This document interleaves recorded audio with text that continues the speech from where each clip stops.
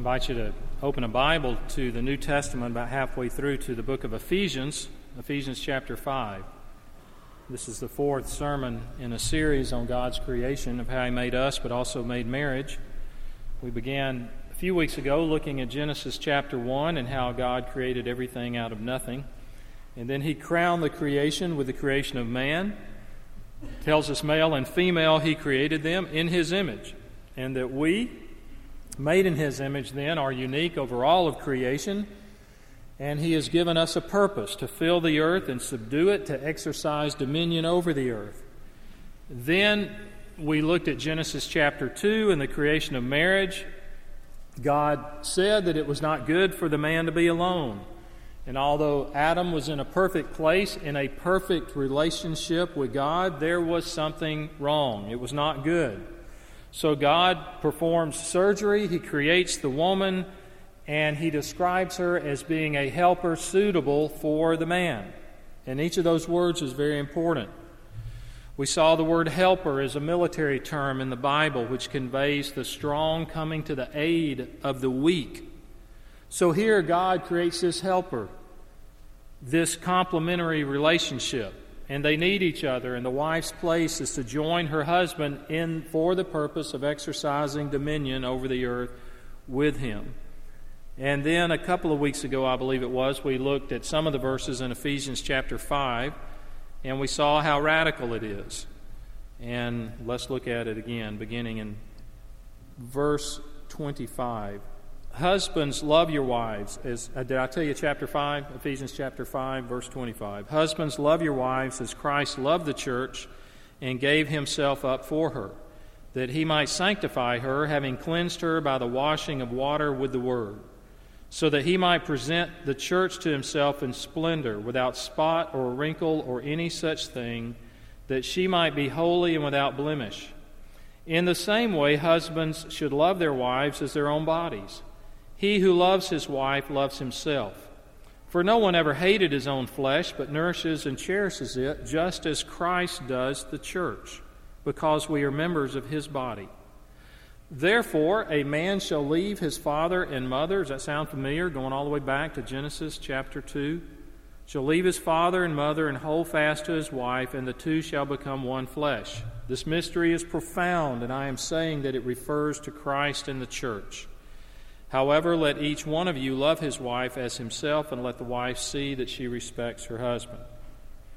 Let's pray again. Father, may You give application, proper application to our hearts now as we look at this radical message. In Jesus' name, amen. It was radical. It was radical in Paul's day. God's design for marriage is radical. It flies in the face of most cultures. 2,000 years ago, when the Apostle Paul wrote these words, a wife in that part of the world was regarded as property. It was thought by many that a woman did not even have a soul. She was useful, but she had no legal rights, could be divorced on a whim. Husbands certainly did not look to their wives for friendship or intimacy or love. They had mistresses for that purpose. Prostitution was not only rampant in the culture as a whole, but it was also a major part of some of the cultic religious worship. That's why we have a number of places in the New Testament that have to address the subject of prostitution, because it was so ingrained in the culture, in the religious culture. So into that environment, Paul writes what we just read. And when he writes, husbands, you are to sacrifice, you are to cherish, you are to serve, you are to love your wife, people then would have reacted the way they react now, like, what? How radical? What planet is this guy from? Because there's no parallel in the literature of the day with this type of teaching. Paul was completely countercultural, just as we are today. You read these words today, and it's like, what? What planet is this guy coming from? I love it. I think it's awesome to be countercultural again, to be flying head first, head on with the culture, and to be completely out of step with it, just like it was 2,000 years ago. So I am speaking as a pastor about Christian marriage. These sermons are not the culture as a whole, or if you do not profess Christ and you want to pick up some tips to have a good marriage, you're in the wrong place. I want to talk to you from the Bible about what is distinct about Christian biblical marriage. Now, I'll show you one distinction. It's just how it's defined. This is the common definition for marriage in our culture. It came from Wikipedia, so that should be unquestioned, okay? Here it is. There were 3 paragraphs, and I'm going to give you the first sentence and a half. The definition for marriage. Marriage, parentheses, also called matrimony or wedlock, close parentheses. Marriage is a social union or legal contract between people called spouses that establishes rights and obligations between the spouses and their children, and between the spouses and their in-laws. It goes on and says the definition of marriage varies according to different cultures, but it is principally an institution in which interpersonal relationships, usually intimate and sexual, are acknowledged. Now, I know you just heard it for the first time, but did you notice some things that are missing? Men and women, no mention of covenant, no mention of permanence, no mention of only 2.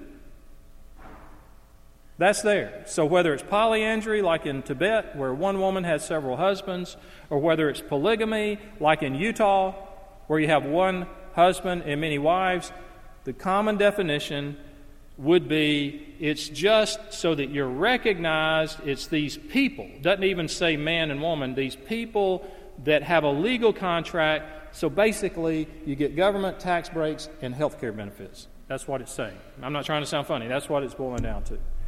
Now, what are we saying? Preacher, are you saying, let's go back to the 1950s, Ozzie and Harriet, June Cleaver? I loved her pearls, even at supper all the time. I always had pearls on. Absolutely not. That's the last thing I hope we do. A number of us grew up here in traditional homes with traditional marriage. I'm going to tell what I mean by traditional in a minute. But it was not biblical marriage. It was not Christian marriage. And so my purpose is to teach about biblical marriage, Christian marriage. And let me give you another definition from the Evangelical Dictionary of Theology. Here's their definition of marriage. An intimate and complementing union between a man and a woman in which the two become one physically in the whole of life. The purpose of marriage is to reflect the relationship of the Godhead and to serve Him. Amen. That's from the Evangelical Dictionary of Theology. That's right. That's a good definition of biblical marriage. So in the opening chapters of the Bible, when God creates marriage, we have these incredible descriptions. The man looks at the woman, and he's been naming all these animals, and he goes, wow, at last, bone of my bones, flesh of my flesh. God says, leaving father and mother, cleaving to his wife, one flesh. And God looks at it all, over it all, and says, it's good. It's very good. What a glorious picture. Who would not want that? Who would not want that? When you look at the Bible's instructions about marriage, they are very simple. It's not complex. You don't need a master's degree to figure them out. But they are impossible to follow if you leave out Jesus. And that's why if you notice, and I didn't take a highlighter, and please don't in one of our pew Bibles, but if you take a highlighter and go over every time Christ is mentioned in this section on marriage, it's probably more than the husband and the wife. If you take these verses in Ephesians 5 and you just say, okay, I'm going to try to live these out on my own strength, you will fail, and you will fail miserably. Because you have to know the context. The book of Ephesians has 6 chapters. The first 3 chapters deal with the indicatives, the truths, the prerequisites, the assumptions, the presuppositions. Then the last 3 chapters deal with the practical outworkings of those. If you don't understand and have application of the first 3 chapters, then don't try at home the last 3 chapters. It will not work. And if anything, it will be misunderstood and perhaps even destructive. If you've not received the love of God that's described in chapter 3 and in chapter 4, and then chapter 5 says, be filled with the Holy Spirit. You do not love your wife, husbands, in order to understand and get the love of God. First you understand and receive the love of God, then you love your wife. Because the main framework is this. We, believers, you are the bride of Christ. You are the bride of Christ. We must get that first. But we all want to go immediately to the rules. Okay, give me 5 tips. Give me some things so that I can fix it. Give me some things so I can do. No, he doesn't start there. He starts not with you. He starts with God. He starts with Christ. We must consider the love of Christ. A few other introductory comments before we look at just a few applications of this. When you look at the Bible for human examples of marriage as far as being models to hold up, you don't find any. We can go to biblical examples of certain qualities. If you want to know about faith, we're told to look at the life of Abraham and how God dealt with him. We want to know about courage and other things, you look at the life of David. If we want to know about knowledge of God's ways and church planting and evangelism, it's the Apostle Paul. But when we talk about marriage, you don't find any references here saying, think about this couple that lived. None. I believe the reason for that is not that there were not good marriages, but that the ideal for the Lord is so high that the only analogy, the only example, is the relationship of Christ and His church. And that's the one that we have all through this. So, what does this mean? Let's not return to traditional marriage. Here's what traditional marriage is through many parts of the world. I bought a book. First Presbyterian Church bought a book that's in my library, this thick, called The History of Human Marriage. It was published in 1904. And I was reading on Amazon 2 months ago on all the different books on marriage, and I said, that looks interesting. It's not from a Christian or biblical perspective, but these sociologists and anthropologists studied all the cultures available to them around 1900. They studied marriage in those cultures. And the main differentiation is whether polygamy is allowed. That was it, in certain cultures. And in almost every case, polygamy was for agricultural and economic reasons, not for scandal and adultery. And that still goes on today. And so they studied all these different traditions. Now, let me tell you that based on that, from what I've read, in traditional marriage, regardless of your clan or your tribe or your country, you marry for social standing. That's probably the key reason. You marry for social standing. You married someone who is a social equal or better. You don't want to marry down. You marry up. You marry to benefit your family, your tribe, or your clan. Whether that marriage is arranged by your parents or whether you chose it or however that particular culture works, you marry primarily for financial security.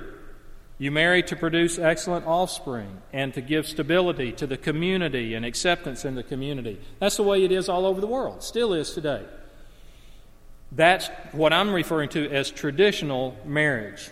And then the reason not to get divorced is because it will run counter to all the reasons you married in the first place. So marriage in traditional settings has nothing to do with love, by and large, in most cultures. You want love, you have a mistress.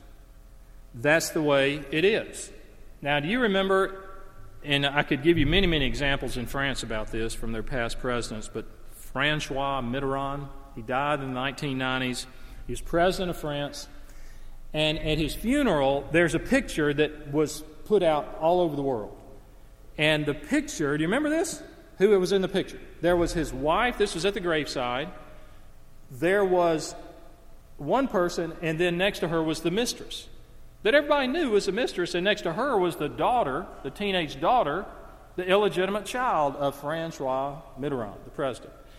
And they plastered this picture all over the world, and Western reporters said, oh, how modern, how chic, how European.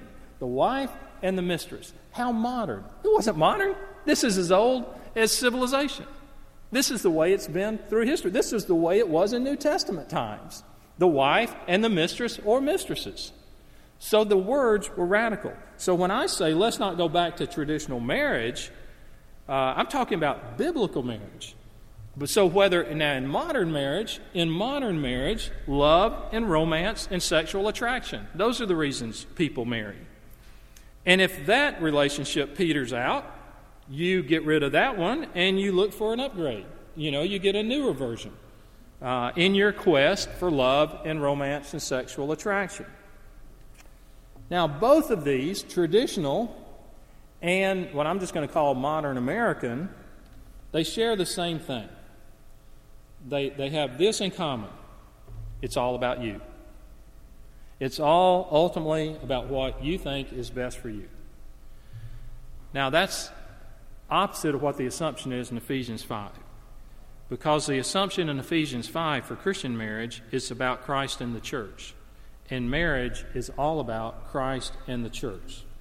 And so here's the marital imperative. If you want to summarize this chapter, it's this: put your spouse's needs ahead of your own. And at that point, it's not traditional marriage and it's not modern marriage. It's Christian marriage. You put your spouse's needs ahead of your own. Why? And there's only one reason: because your heavenly spouse has put your needs before his own. And that's what all this is going to build on, that assumption. Your heavenly spouse has put your needs before his own. Okay, with those thoughts in mind, for the last few minutes, what are some specific duties to husbands? And I'm going to focus on the husbands and just have a word for women at the end. So Paul uses some key terms. Verse 25, he says, Christ loved the church. He loved the church. Love is Paul's key word for husbands. There was a book on Christian marriage written a number of years ago by Walter Trobisch, and he gives this definition of what Christian love: for a husband to love his wife. It means saying, you alone, I will give everything for you. I will give up everything for you, myself as well as all that I possess. I will love you alone. I will work with you alone. I want to guard you, protect you, and keep you from all evil. I want to share with you all my thoughts, my heart, all that I possess. I want to remain always at your side. Now, love like that would be a blessing to any family and to any culture. And that type of love is only learned at the feet of Jesus. So Christ loved the church, and his love, first of all, was unconditional. There's nothing about you or me that would be a condition that would meet the criteria for God's love. Romans 5:8 says he shows his love for us in that while we were still sinners, Christ died for us. Not only did we not love him, we were heading in the opposite direction from him. When men, those of us that are married, or if you hope to be married, when you choose a bride, you will want someone who is beautiful in your eyes. Now, I know beauty is in the eye of the beholder, but you will want someone attractive in appearance. But the Bible says Christ chooses a bride who is ugly. In fact, Ephesians 2 says she is dead. We are dead. She's not only ugly, she's dead. There's no beauty at all. I gave a lot of thought to this. I tried to think of a better term, but I couldn't. I thought you try to think of nuances in the pulpit. They're a little acceptable, you know. But have you ever tried to be a matchmaker? I couldn't think of a better word for matchmaker. You've got these mutual friends that have never met, and you thought, maybe they there might be a chemistry behind them, romance, love, those things I said a minute ago. But they might like each other. And so you talk, say, hey, have you ever met him? And so you begin to describe him and say, look, I want you to meet this friend. And you always start with what you think are the strong points, he's just a great guy. He's smart, and he's real self-sufficient and responsible. And, his parole officer thinks he's going to be a good... you just kind of save, and as you go along and they begin to ask questions, and you're kind of backing up, you're kind of backpedaling a little bit. And then you describe her, and it's just glowing. It sounds like the picture of perfection at the beginning, and then they ask some more questions, and, it's not quite as... And so the person begins to back up and get cold feet and says, I'm kind of busy that night. I don't think I really want to meet them. Well, let me give you the adjectives used in the Bible for us, the bride of Christ. Idolaters, adulterers, unloving, unfaithful, thieves, covetous, children of wrath, indulging the desires of the flesh, living in the lust of our flesh and of our minds, haters of God, lovers of darkness rather than light, jealous, hateful, and dead. Sounds like Mr. Right.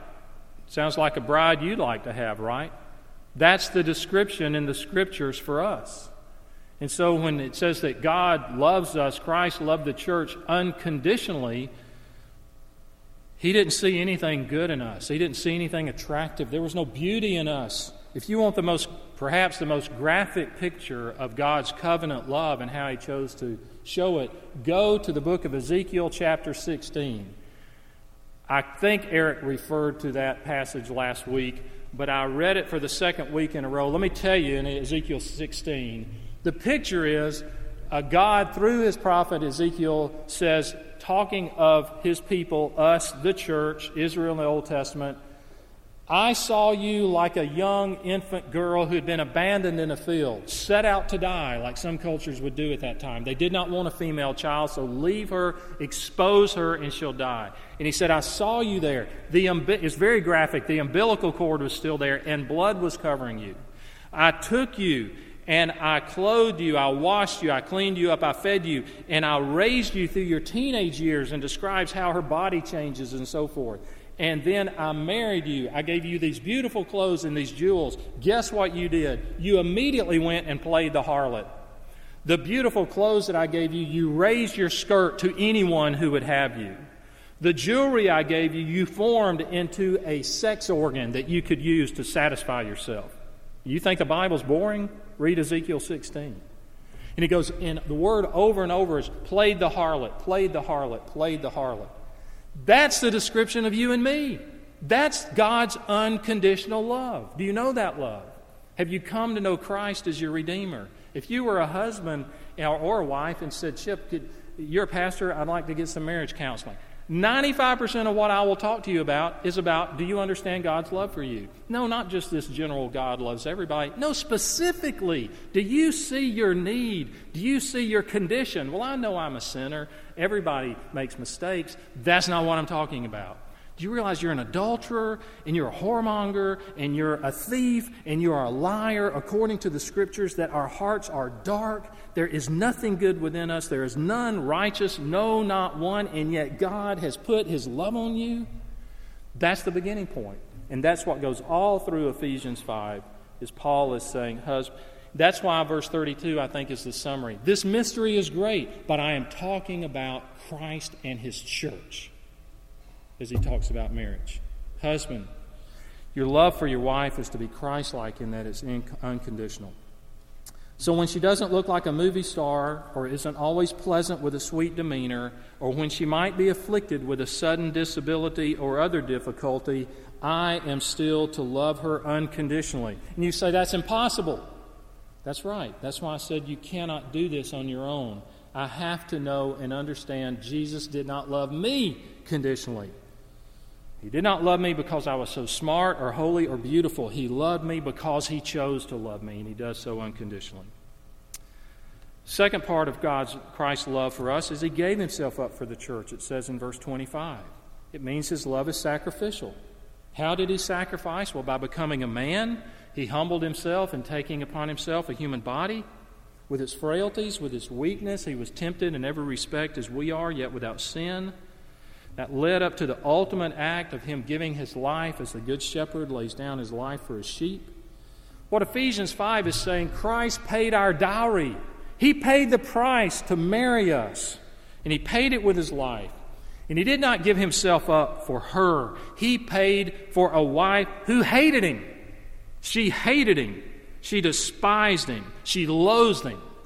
And that's how we reacted to Christ. There's none righteous, no, not one.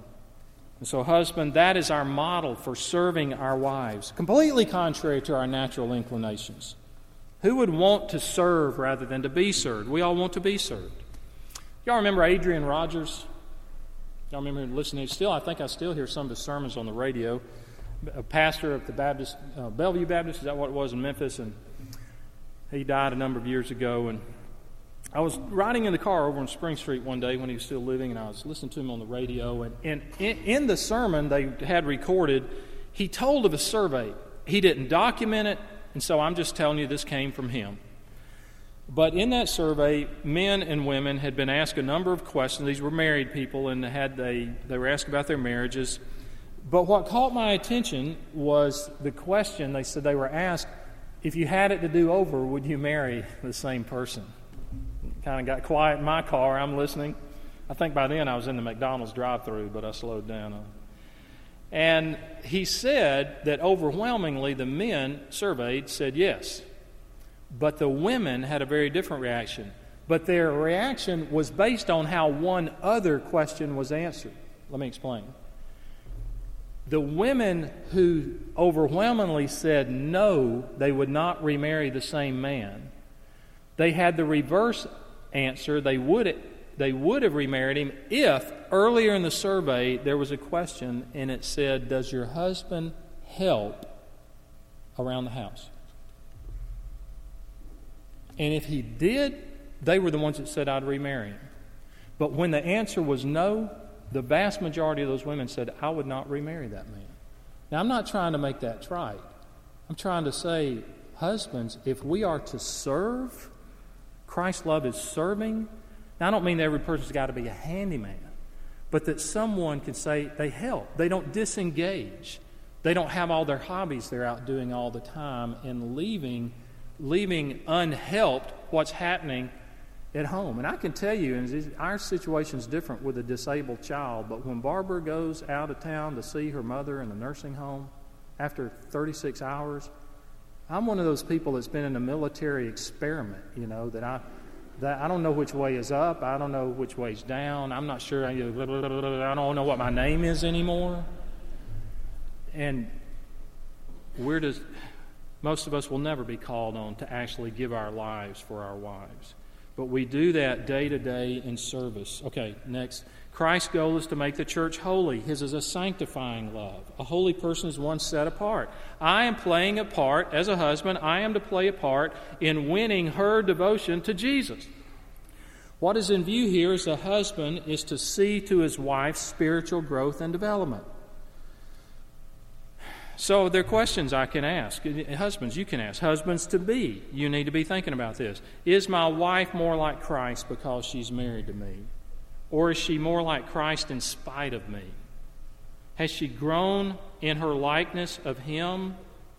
Do I help with her sanctification? Or do I hold her back? Is she a more godly person? Is she a more godly woman because she is married to me? Am I helping her to love Jesus more or less? It tells us Christ will present the church as His radiant bride without blemish. He is cleansing us. The Bible says all of us one day will stand before God. And I don't understand the details, and it's somewhat mystical, but in some way I'm playing a part in preparing Barbara for the time when she will stand before her heavenly groom to be presented to Him. I have a part to play in that.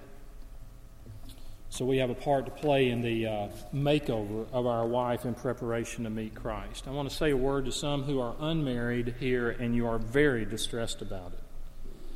And the same word goes to some of you who are married and your marriages are hard and you are very distressed about it. All I would just say is this: don't make an idol out of marriage and relationships. Don't make an idol out of that. You have a God who is your lover. If you don't have God who is your lover, you will make a God out of your lover. So you want God as your lover. You want to find your satisfaction in Him, something no other person, married, unmarried, imaginary person can do.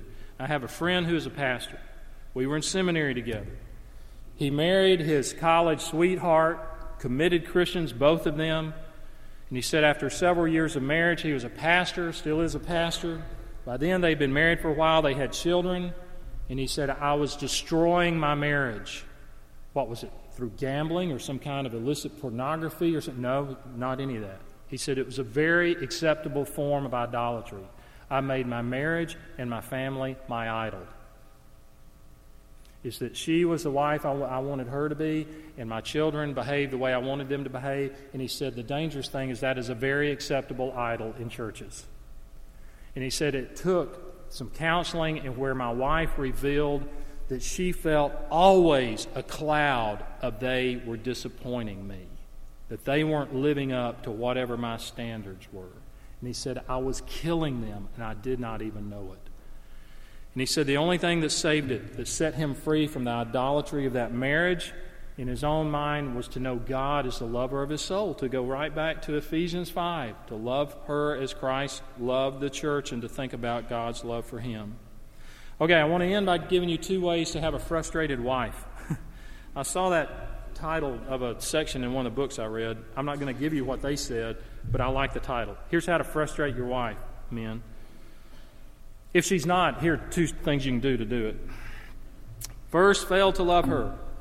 Husbands, your number one priority is to love your wife to the extent that she doesn't doubt it. For most women, that means continually, practically, demonstrably, and eternally, or at least through this life. It need not be exotic, over the top. Forget the jewelry commercials. Women, you can talk to me later. But, it need not be that, I can't express love for my wife till I save up, $2,000. No, just daily words, expressions. You're never too old. You don't outgrow this.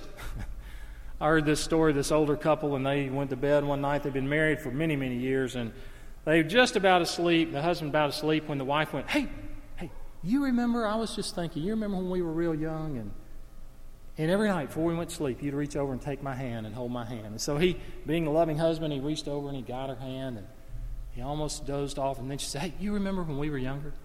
How every night you'd put your arm around me and you'd hold me close. And so he put his arms around her, he holds her close, and he's about to go to sleep. She said, Oh, and what I realized, I remember you would nibble on my neck.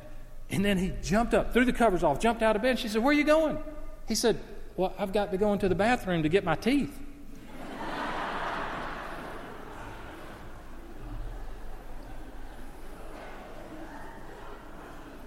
So we don't outgrow it. There won't be a time you say, Well, I told her I loved her when I walked down the aisle. Wasn't that enough? No, it's all through life.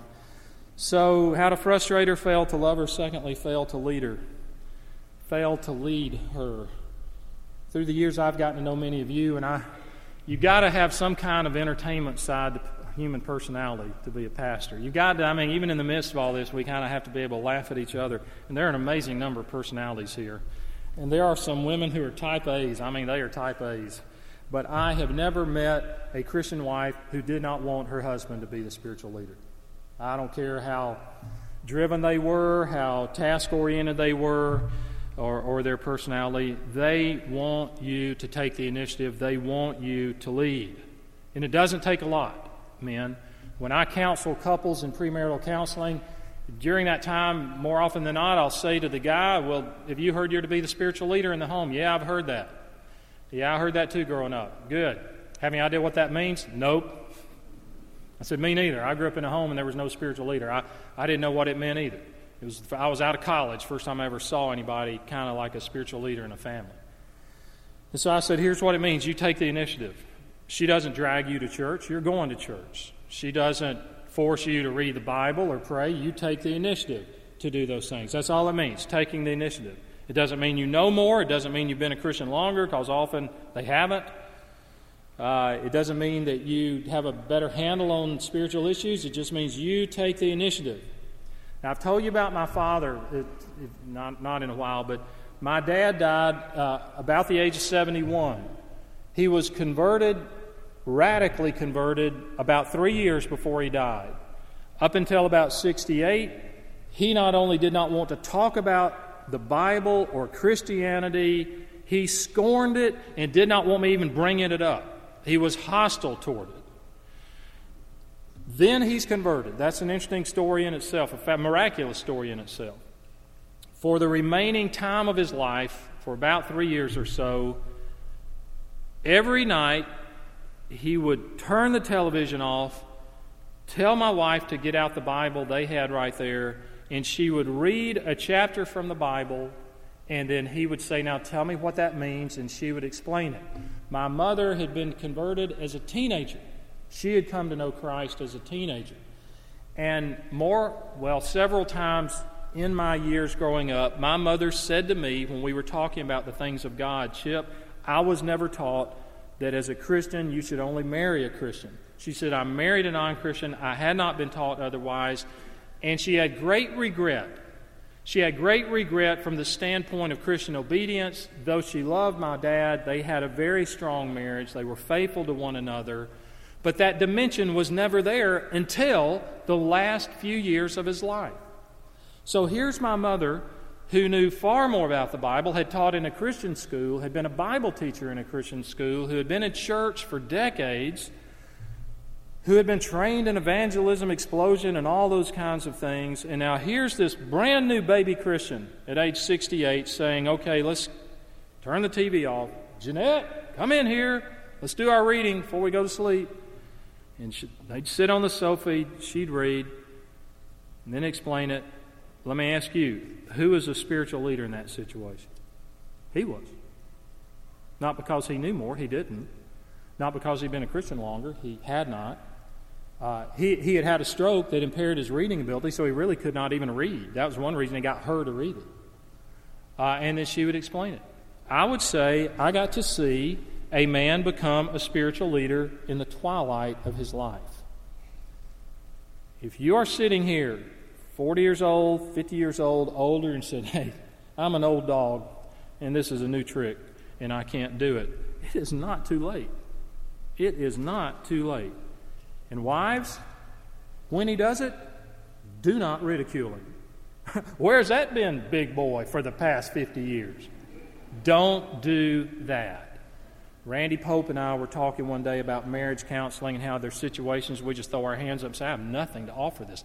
These people are just a continual fight. He told me of a couple that came in to see him at Perimeter Church. They got in a fight in his office. Finally, he said, look, I don't know, why don't you just pray together? Y'all ever pray together? No, we never prayed together. So they later told him they went home. The husband said, let's pray. The wife, after they prayed, said, you didn't do it right. And so they got in a fight about that too, about how he prayed. Didn't hear from him. So about 2 months later, they show up at church and said, God's done an amazing thing in our marriage. I'm not saying, I don't have any secret formulas. Do not take Ephesians 5 and say, well, if I do these 5 things, she'll do that. No, we do these because they're right, not trying to get a response from another person. If the response comes, great. If it doesn't, it's still right to do this. But take the initiative. I've got 2 more sermons, so I'm just going to abruptly end right here and continue on next week and the week after. Let's pray together. Father, thank you for the fact that you saw us as the abandoned girl out in the field. Nobody wanted. And then once we had somebody that wanted us, we played the harlot. And yet you choose us still to be your bride. Lord, in a crowd this size, there are bound to be people that may think it's only natural that if we live a certain way, I try hard enough, and you'll accept me. If there is a God, then I'll be good enough. And Lord, you tell us right here in Ephesians, we're dead. We can't do enough because of our sin, that we were dead in our trespasses and sins. And so the only way we're made right with you is by grace through faith, not of works, lest any of us should boast. So may our trust be in Jesus and Him only. May it rule in our families. May it rule in our church.